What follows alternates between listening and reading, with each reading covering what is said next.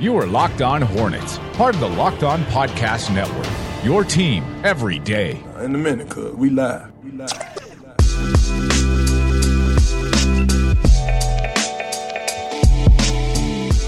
This is Locked On Hornets, presented by the Locked On Podcast Network. It's your team every day. Local experts on the #1 daily sports podcast network. We appreciate you joining us here today. I'm just going to go solo. You can find me on Twitter at Walker Mail. Doug not going to be joining me today, but he is going to be joining us on Friday. You can find him on Twitter at Doug Branson LOH. And I think Nada will probably be in for a Fire Friday at Nada the Scribe. You never know with Nada whether he'll join us on a Friday or not, but I'm hoping we can get Nada on Friday again. Nada at Nada the Scribe. So we do have Curtis Birch of Locked On Kentucky. It's a long interview. We're going to break it up into two parts. He gives us excellent insight on P.J. Washington, and he gives us everything from the early days of John Calipari actually recruiting P.J. Washington, not even just his freshman year, but we're going back all the way to his recruitment to the end of his tenure at Kentucky, eventually transitioning on his way to a professional career with the Charlotte Hornets, being selected number 12 overall. So Curtis Birch, again, of Locked On Kentucky, thank you so much to him for joining us. Doug took care of that interview, so I'll break that up in two different parts. That'll be our second and our third segments of the day. Was going to have that maybe just be the entire show because it's a long one, but I did think it was prevalent for us to talk about the Boston Celtics rumors that come out. And not even rumors at this point. They are tweets by Mark Stein. So what was funny to me is that we saw this happen yesterday. Mark Stein, about midday or so, he reported that the Boston Celtics were going to be stealthy suitors of Kemba Walker. Stealthy suitors. Now, what was funny is a lot of people weren't really surprised about all of that. I don't think a lot of Hornets fans were surprised. I think they had been thrown out as a possibility in a bunch of different scenarios beforehand, just saying, hey, it makes sense. Kyrie Irving doesn't seem like he's going to go back to the Boston Celtics anymore. They could need a point guard. You know, this is somebody that certainly doesn't have all of the off-the-court trouble that Kyrie does. He's not a flat earther. You know, this isn't somebody that goes along that way of thinking. And so it would make sense if you had Kyrie Irving's type of play, except without the head case and except without killing the team's chemistry. So I think a lot of people put that out there, but it's funny.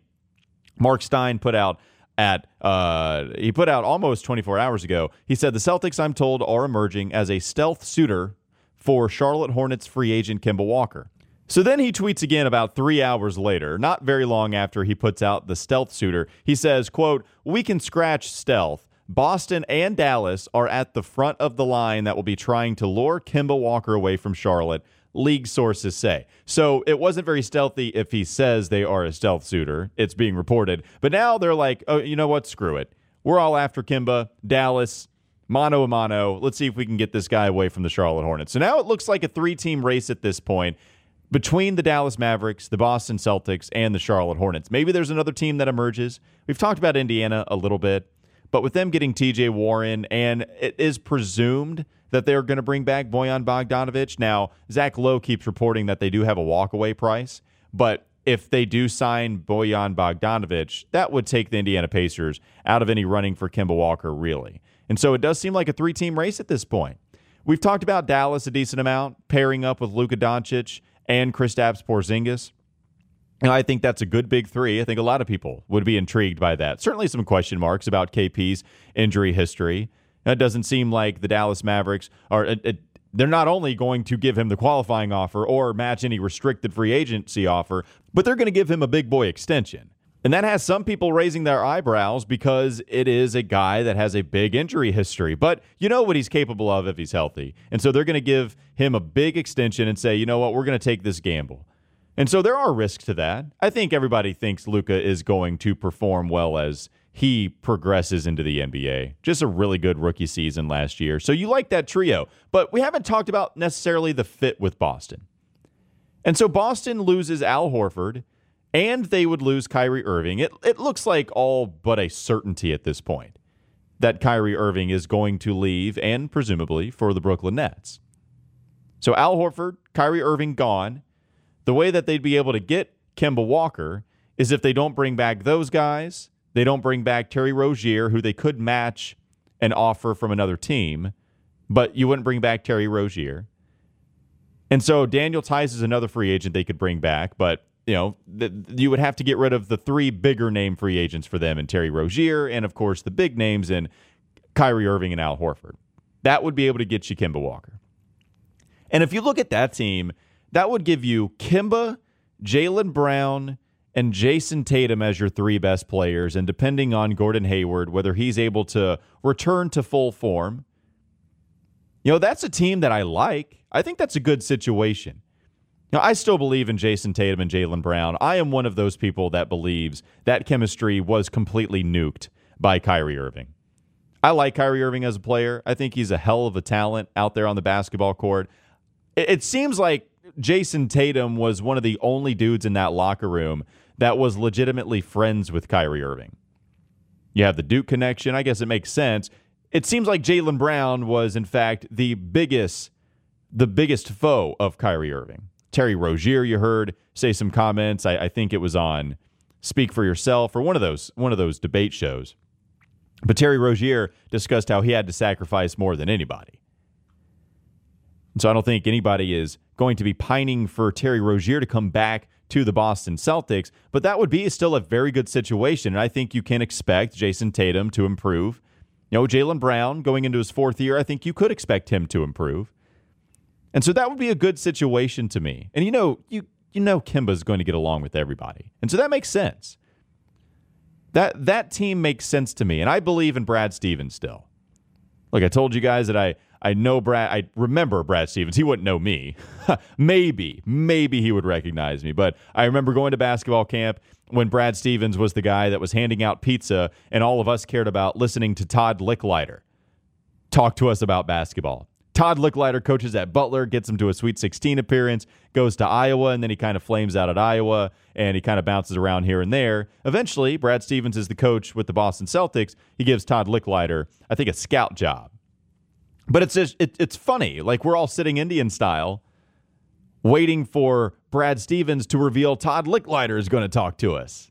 Get out of the way, Brad. Hand us our pizza. It's just funny to see the glow up from Brad Stevens, but it is somebody that I do believe in.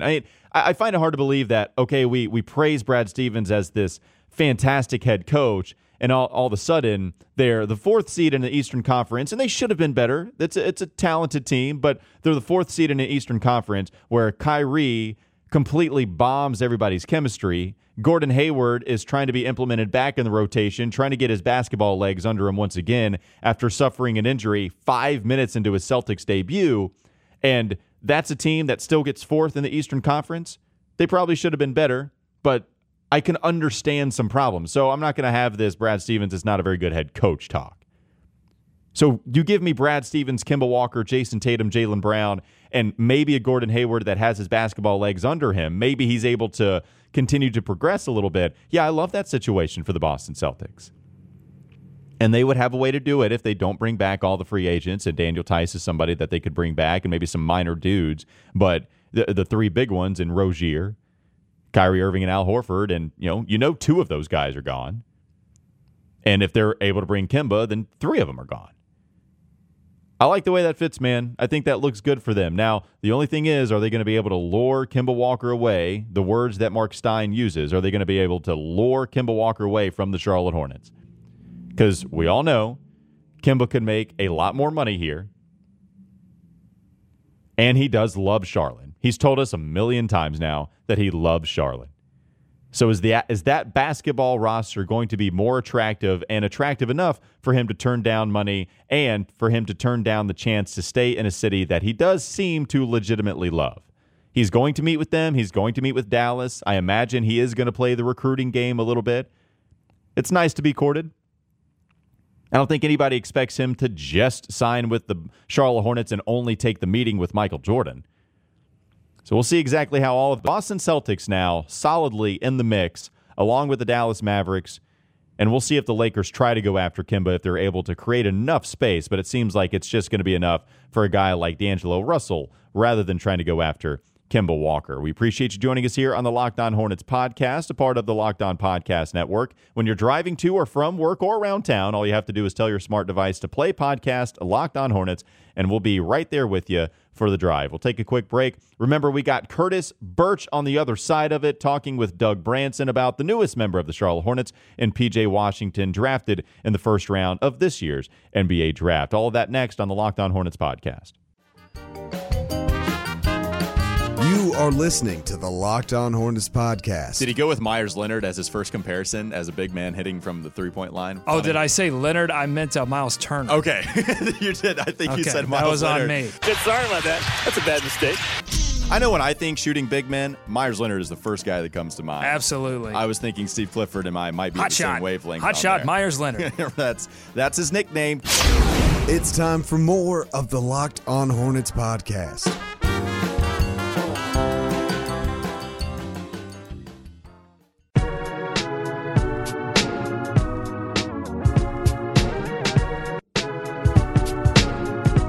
All right, Curtis, welcome to the show. I want to go back all the way to P.J. Washington's recruitment to Kentucky. Why do you think Kentucky recruited P.J. Washington in the first place out of Findlay Prep? I just think he was a really talented guy. I got a chance to see him some. I think I saw him at the All-Star game and a couple other events. I saw him in person at a high school event. He just seemed to be a versatile guy that John Calipari really, really wanted. He can do so many different things. And he's a type of player that Cal knew that he could use in many different ways. And this is something that kind of seems to be a trend that Calipari's been going with lately. His dad was the coach. And so a coach's son or, a parent who had pro experience, something along those lines, he kind of gravitates to those guys recently who kind of know what kind of work you have to put in to get to the next level. So all those things put together made for a pretty good Kentucky recruit. So versatility, high IQ. Did Washington meet those expectations in his freshman season? Did he impress or did he leave people wanting a little bit more after his freshman season? I think they definitely wanted more, and you saw flashes on everything he can do, with the exception of the shooting, which we'll probably talk about a little bit. That came his sophomore year, but everything else from the forward position, scoring in the post, all those things you saw, but you didn't see the consistency yet. And I think that's the thing that John Calipari spent a good portion of Washington's freshman year trying to draw out of him. Sometimes he was super successful. Washington had some monster games as a freshman. Sometimes he wasn't. Sometimes he kind of disappeared, kind of just faded in and wasn't the star that Calipari knew he could be. He continually said this even through his sophomore season, that P.J. Washington should be the best big man in the country. And those are like lofty expectations, but through stretches, you saw that he was. I mean, he was really impressive through a good portion of his sophomore season and got talked about for a bit as SEC Player of the Year. He didn't end up winning that award, but he was right there in contention with it. So you mentioned Calipari basically having the expectation for P.J. Washington that he could be one of the best big men in the country. What do you think held him back from realizing that? Yeah, I mean, it's just something that I think a lot of people kind of deal with: focus, maturity, and those kind of things. It's not really a knock on Washington. He never was immature in the sense that, he was joking around on the court when he wasn't supposed to be or anything along those lines. Just kind of realizing that the work that he needed to put in and then doing it. And also the something that did kind of hold him back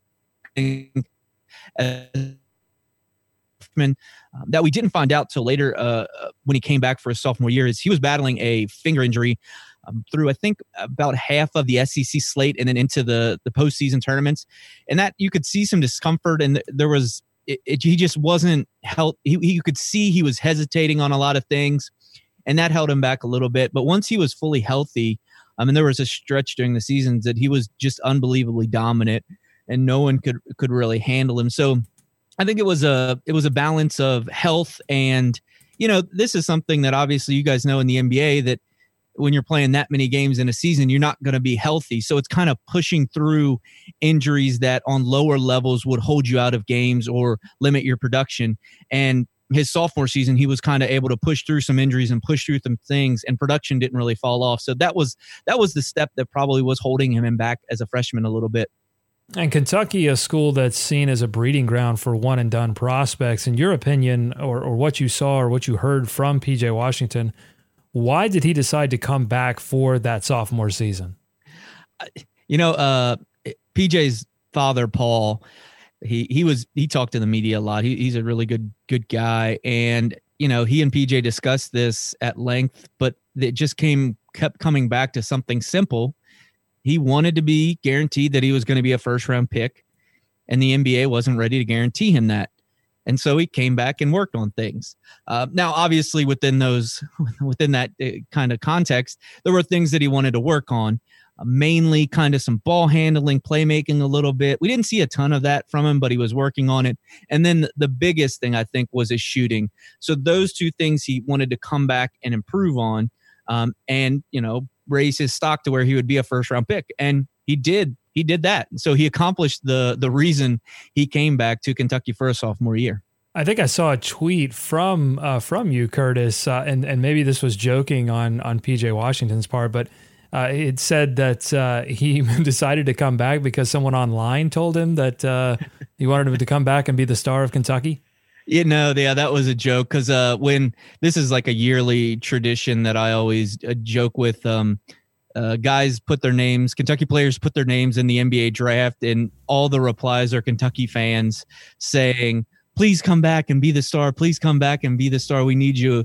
And I said, I just want one Kentucky player to come back and be like, I was going to go pro. And then I saw this tweet from Joe Smith, and he really inspired me to come back for another year.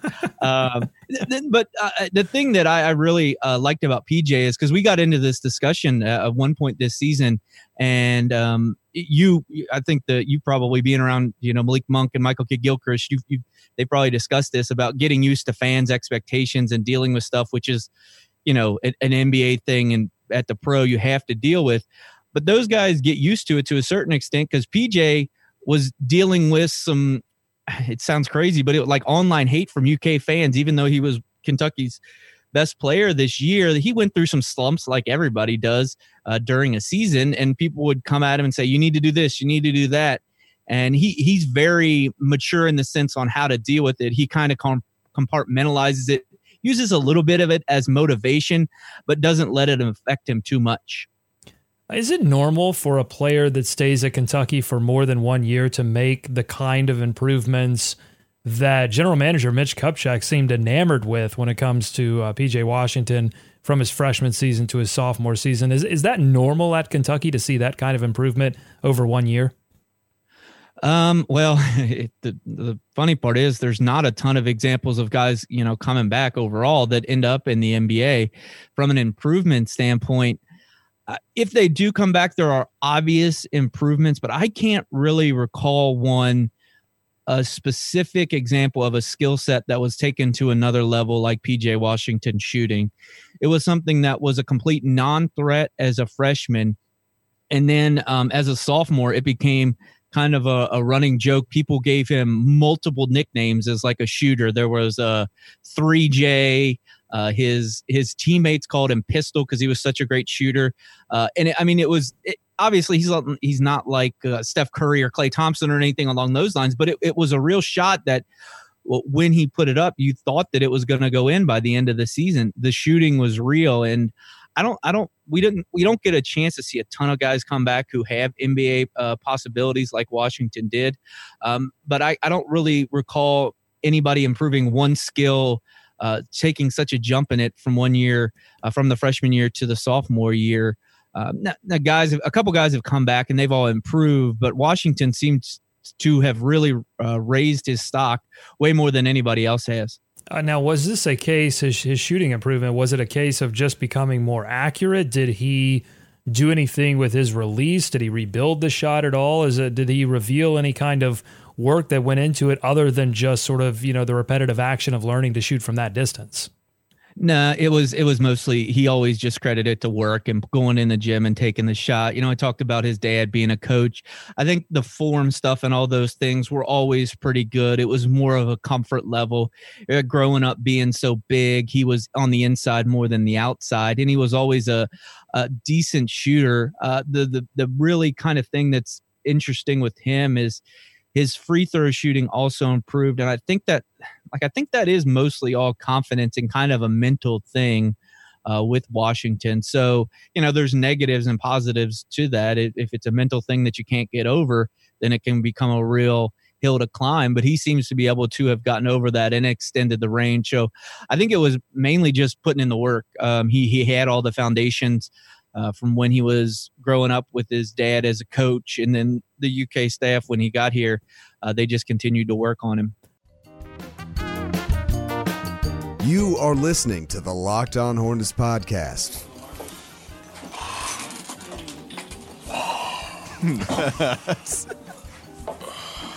Now, here's the funny part. I was listening to this to prepping for the show, and my wife walks in and was like, "What are you listening to?" That's a little scary if you don't have the context. If you walk in and you start hearing that, that's Darth Vader. I didn't have pants on. That didn't help either. It's time for more of the Locked On Hornets podcast.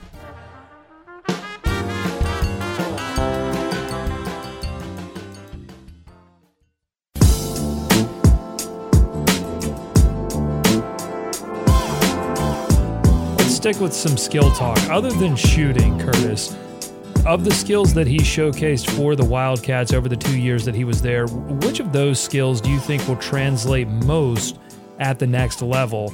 And the second part to that question is there a skill that he needs to kind of put in a safe and lock up forever? What I mean by that is there something that he did at Kentucky that you just think, man, that really worked in college, but he probably just needs to put that in a safe and don't worry about that for a while as he works on other parts of his game? Yeah, the safe part. I talked about him wanting to improve his handle a little bit. That's probably not something he needs to do much of at the next level. It just isn't a strength at this point for him. As far as a skill that I think will translate, he can score in the post. He had a couple post moves that were pretty indefensible. And obviously, you're going to face a different level of competition in the NBA. But he went up against great competition in college. Kentucky obviously plays a pretty rigorous non-conference schedule. And then the SEC had a lot of success in basketball this year, had a lot of guys drafted early on. So he was going up against pros a lot. And, he was going up in practice. Now, these guys aren't in the NBA right now, but Nick Richards and EJ Montgomery, both 7-footers, are close to it. So those are the guys he's going up in practice. So he's used to facing off against size, and he just seems to. It's like a combination of finesse and bully ball to a certain extent that he's able to just score in the post if he gets good position. And I think he'll be able to do that at the next level as well, mainly because he's not going to be intimidated or worried about the increased size and the increased strength that he's going to see from the NBA guys. We talked a lot about offense so far. The Hornets were a top 10 offensive team last year, but they really struggled to defend anywhere on the floor, but especially at the rim. How do you think PJ will contribute to improving the Hornets' overall team defense, even not if it's in the coming year, but just in the years to come? Yeah, that's something that is one of the things that he has a lot of tools to be a pretty good defender. He's a little undersized when you just look at him and look at his height, 6'8", 6'7", or along those lines. But he's got really, really long arms. He can defend a post fine. He's not a great shot blocker. That never was his forte, but he's capable of kind of getting in the way to a certain extent and has enough length and range to bother guys. I think he's a player that isn't going he probably won't improve a defense, but he won't make them worse, if that makes sense. He's probably like a net zero on the defensive end, but maybe there's upside there that he just hasn't tapped into yet. He has a lot of things going and for him, physically, but he's just kind of got to put that defensive mode together. Speaking of upside, PJ generally regarded as a safe pick for the Charlotte Hornets, someone who is high floor, low ceiling. Do you think that's a fair read of his NBA projection? Yeah, I like his I think his ceiling is, probably starter, really good contributor, but he's never going to be, I don't think he's a superstar on the NBA level. But as you pointed out, the floor, I think is also very high because there's just so many things he fits into the modern game and specifically that shooting. And I think that's real and he's proven that. And so I think that he is the safe pick and I think he's going to be in the NBA for a long time. Let's talk about Washington just as a dude, just as a person, as a teammate. How was he regarded by the team, by the press, by the fans during those 2 seasons in Lexington? Pretty even keeled. He didn't show a ton of emotion or a ton of personality. He wasn't super boisterous or anything along those lines. All his teammates really liked him. They would really have fun with him. He had a smile on his face for the majority of his career. I would say by the second half of his sophomore season, you could really see him come into his own as a person and his confidence started to show through and he became a leader on that team. So the leadership started to come out. And that's something that I think that there's a direct correlation that's when he started playing his best. It is a chicken and egg thing to a certain extent. Did the confidence come and then off confidence come when he was talking to us and around teammates and then he put it all together on the court to become a college basketball superstar, or did it go in the reverse order? But he was always really good to deal with. He always had fun with us to a certain extent. I really always enjoyed talking to him, but it was never, he's probably not going to give you that funny viral clip. He's just so kind of even keeled and doesn't really make a lot of noise, but in a lot of instances that can be a good thing. What will you remember most about the PJ Washington experience in Kentucky? Probably that stretch of the year when he just went off on a bunch of teams. I think he scored over 20 points in 8 of 10 games during conference run for Kentucky. And he was just unstoppable in the post.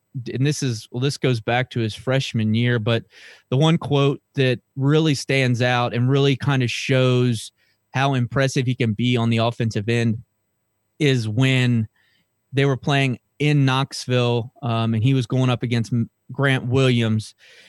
And after the game, Tennessee ended up winning, but Washington got cramps, or most people think Kentucky would have ended up winning that game because he was basically unstoppable. And Grant Williams admitted after the game that Washington was in his head. Like he was so dominant and such an unstoppable force that Williams was starting to worry about it and it was affecting his play. And so then Washington goes out and Tennessee's able to pull out the victory. But, rarely do you hear an opponent admit that a guy's in their head. And that kind of shows the talent that Washington has. And that's something else that I didn't bring up about his improvement. He got cramps a couple times as a freshman, obviously was winded, and he really worked on his conditioning during that offseason between his freshman and sophomore year. And he was able to play completely without any kind of those issues. So his stamina and conditioning really improved as a sophomore as well. Well, the front office certainly enamored with the improvements that PJ Washington made. Great insight there. A few more questions before I let you go related to Kentucky's relationship now with Charlotte, which just continues to grow. I mean, everyone sort of feels like that because this team is run by Michael Jordan, that there is a bias towards players that played for Carolina, but so far the evidence suggests that they really like what's coming out of Kentucky.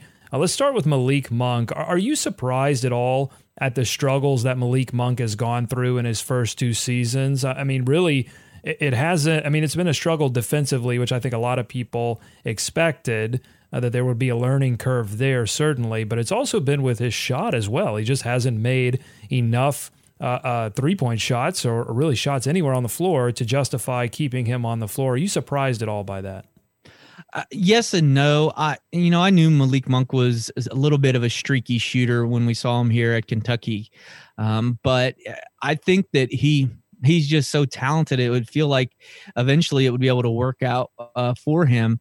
And I think he's a little bit undersized. There's like, when his shot isn't falling, he's got other negatives, as you know, and I'm probably not, breaking any news, but he always seemed to be able to step up in big moments and kind of make big shots. And, every night is a big shot in the NBA. And maybe if he can somehow make, that transition in his mind, because when all the lights were on Monk at Kentucky, he really came through. I mean, he made unbelievable runs. When Kentucky season ended, I have this burned into my memory because I was down there. It was an NCAA tournament game in Memphis, and they were playing North Carolina, and it looked like Kentucky was out of it. And he and De'Aaron Fox just started doing things and hitting shots near the end of the game and got it tied when it seemed like, with 5 minutes to go, Carolina was going to easily walk away with the win. But Monk was able to hit some shots and get the game tied. Now, I'm sure many of your fans in North Carolina know Luke May then hits the shots and they go to the Final Four and on and on. But, you saw that. And then earlier in that season at Kentucky as well, when I think it was 41 against North Carolina, and he was just, unbelievable and was hitting every shot possible. So he seemed to kind of perk up when the lights got bright. And maybe he needs to somehow kind of realize that the lights are always bright. And if that's possible, he'll be able to, get up for the moment more often. Yeah, it'll be interesting to watch. It's been reported that he's adding weight, trying to add strength, and hopefully it will mean that he can stay on the floor a little bit longer. Certainly, if the roster is what we think it's going to be next season, with or without Kemba Walker, they are going to need his ability to manufacture offense. I want to move to the future. If the Hornets find themselves in the lottery again, which it looks more and more likely that they will, who should the Hornets be paying attention to out of Lexington for the next NBA draft? Yeah, it's kind of an interesting thing because it seems like Kentucky is settled in. They're getting elite players, but it's not the elite of the elite from the NBA perspective. Not like top 5 guys. It's kind of guys that are, as we were talking about, PJ, Tyler Hero, in the late lottery range. The last draft, Kevin Knox, Shai Gilgeous-Alexander, around the 9-10 to 15 mark. But I think Kentucky's got some guys that are really interesting this year. Tyrese Maxey will probably be the first Kentucky player drafted. I think that's the way the projection goes. He's a really interesting combo guard. He can shoot it from what I've saw. Personality-wise, he's an unbelievable teammate. Everybody loves him. I was talking to the UK basketball assistant the other day, and he described him as a gatherer, kind of one of those personalities that other people just want to be around. The other one who I'm really interested to see the projection of next season is E.J. Montgomery. And he is coming back for a sophomore season.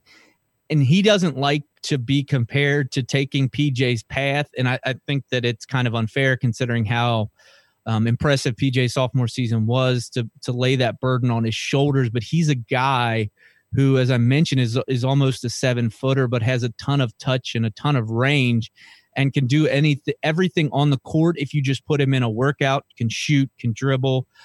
He's one of those classic guys who hit a growth spurt when he was in middle school or beginning of high school and was a guard growing up. So he has some ball skills. It was often joked about. He told everybody that he was in something called the BGN, the Big Guard Nation, because he joked about being a guard, and he's like a 7-footer. He's like, what the world? You're not a guard. But he's just got so many skills. So I'm really interested to see how he produces as a sophomore. Curtis Burch, great information. You can hear more of that on the Locked On Kentucky podcast. He's joined by Kyle Tucker of The Athletic daily podcast on the Kentucky Wildcats. Curtis, thank you so much for the time.